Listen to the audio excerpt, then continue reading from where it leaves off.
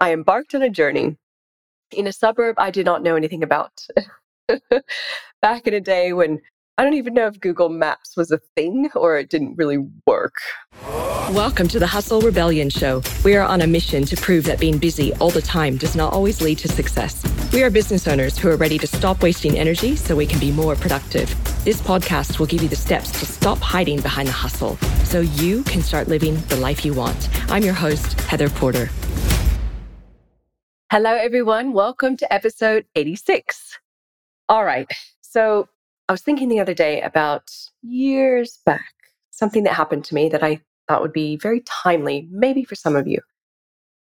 So I, at the time, was living in Sydney. I wasn't too long in Australia from the States. So I'd probably been living in Sydney, I don't know, for a couple of years. And I was working for a promoter who promoted events for speakers. And I was working at an event in Melbourne, which is another area in Australia. Now, here's the deal. My role was called the head of a director of crew, I think was my title. So I was a contractor for this promoter, director of crew. The reason why I had that role is because when I was working for Tony Robbins, for some of my roles, I would train the crew on site at the seminars. And when I say crew, any large seminar, especially in personal development or speakers, the team that's on site are oftentimes volunteers. Not all of them, but there'll be a specific amount that are volunteers that just show up to be back in the environment and to be part of the amazing energy of the event.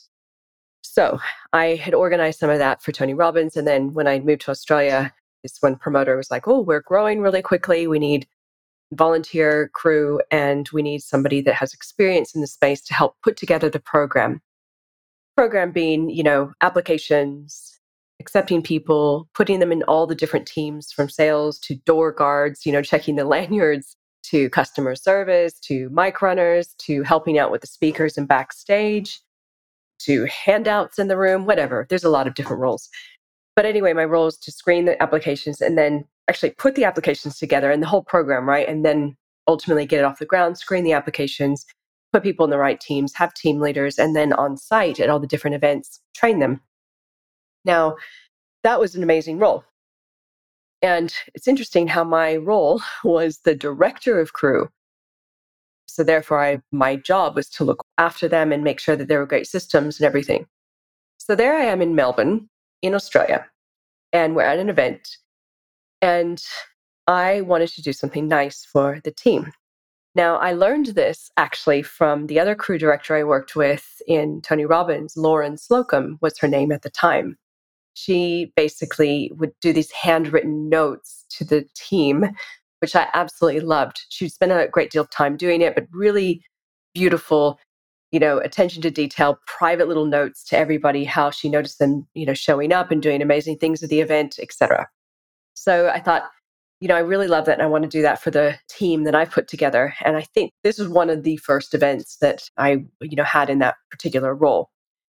So instead of having somebody on the team, because I also had runners, right? So people that would pick up food and coffees for the team and the speakers, instead of having them go off and get some cards, because they're locals, by the way, and they knew the area, so they could easily just jump in their car and go off and get some cards that I could write in. I embarked on a journey. So it was lunch break, and running events, if you run events, they're exhausting. I mean, the lead up to the event, the bump in, we're talking a seminar with at least 1,000 people. So it's big. The bump in, the training of the crew, the management of all that prior, and then just the late nights, early mornings. So instead of having food and relaxing, I embarked on a journey in a suburb I did not know anything about. Back in a day when I don't even know if Google Maps was a thing or it didn't really work. So I took off. I thought, oh, yeah, look, there's a suburb down the road. And surely there'll be a gift store or a shop that sells gifts or stationery or news shop or something. So I'm like, cool, I'll go and head off during lunch. So I make sure everything's good to go. People are good in case I was going to run a little late or whatever.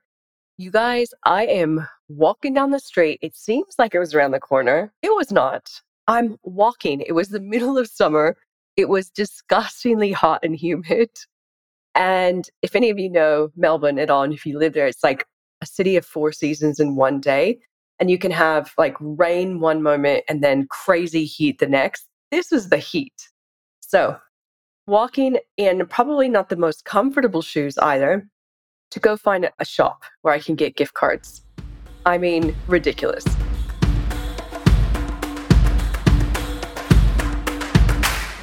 Hey, Hustle Rebels. Did you know this podcast is brought to you by Website Love? That's my business. To help you cut back on the busyness in your business, a good place to start is to get your foundations right. I have two gifts for you to help you get your website working better. Watch the video masterclass, 6 things your website needs to get more customers, or download the Ultimate Checklist, a 14-step plan to patch the leaks on your website. Just visit hustlerebellion.com now and scroll down to get access.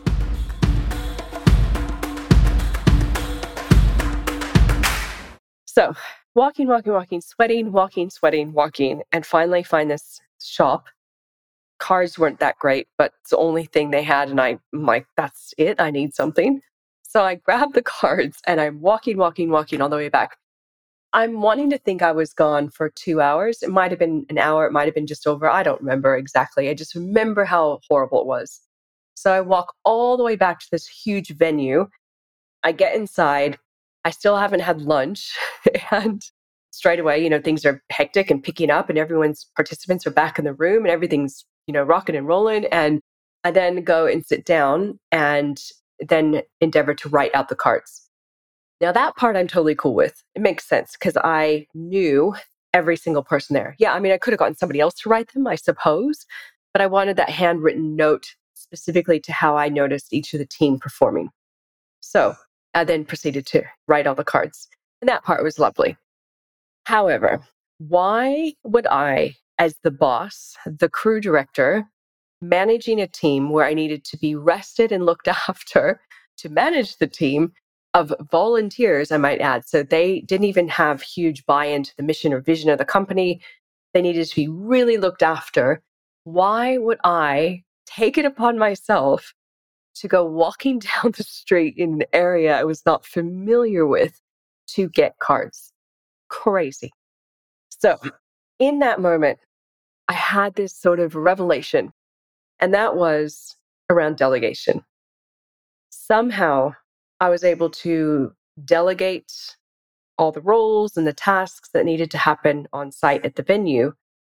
But when I needed this one little piece, I somehow didn't even think, it wasn't even wired into me to get somebody to go get the cards for me, a local who was already on the team whose job it was to be a runner, a gopher, and get things. So there's this weird mismatch moment for me. And it's helped me when I've grown my business. I still fall back on the whole thing where, oh, it's easiest if I just do it myself. But it's definitely been kind of an anchor and a memory for me of asking a better question of, am I the best person to do this? Not, am I going to do it the best or the quickest, but am I the best person to do this? And for those of you growing your business, we can easily get in this trap, right? Today, I'm part of a agency mastermind group. So there's digital agencies mostly in the States, but all over the world. And we come together once a month. And today we had a mastermind call. One of the ladies in the group, she was saying, I'm just so tired of having everything come back to me. Like, all the team is always asking me how to do things. The clients always want me to come in with strategy. It's just constant. And she goes, I'm absolutely exhausted and nothing seems to change. And it's because she's in that mindset of, I'm the only one that can do that job, rather than how do I stop and delegate and create systems and procedures to then allow me to be removed from the situation. And guys, it's a hard one, right? Because if you're busy and you're right in it, sometimes you do have to just jump in and sort it. But in the long run, if you keep doing the same thing over and over again, disempowering your team and not allowing others to do things in your business, and also training the clients to be too reliant on you, you're just never going to grow. It's always going to come back to you needing to go out into the hot, steamy afternoon, walking in a suburb you don't know, picking up cards that you should never have been doing in the first place. Whereas your focus on writing the beautiful messages in the card is a perfect role for you to have, but not the going and the getting and the doing up until that point, right? So just remember that. Next time you're bombarded by customers or team, are you the best person to be saying yes to that particular thing coming in the door? Can you create systems and get team support around it? All right, that's it for this one. I'll talk to you all soon. Bye-bye. Hey, Hustle Rebels. If you enjoyed tuning in, you have to check out hustlerebellion.com. It's where you get access to the special resources mentioned in these episodes and can watch the video versions. If this episode gave you a few tips to help you run your business better so you can live a more joyful life, please rate and review it and pass it along to a fellow business owner. As always, thank you for your support.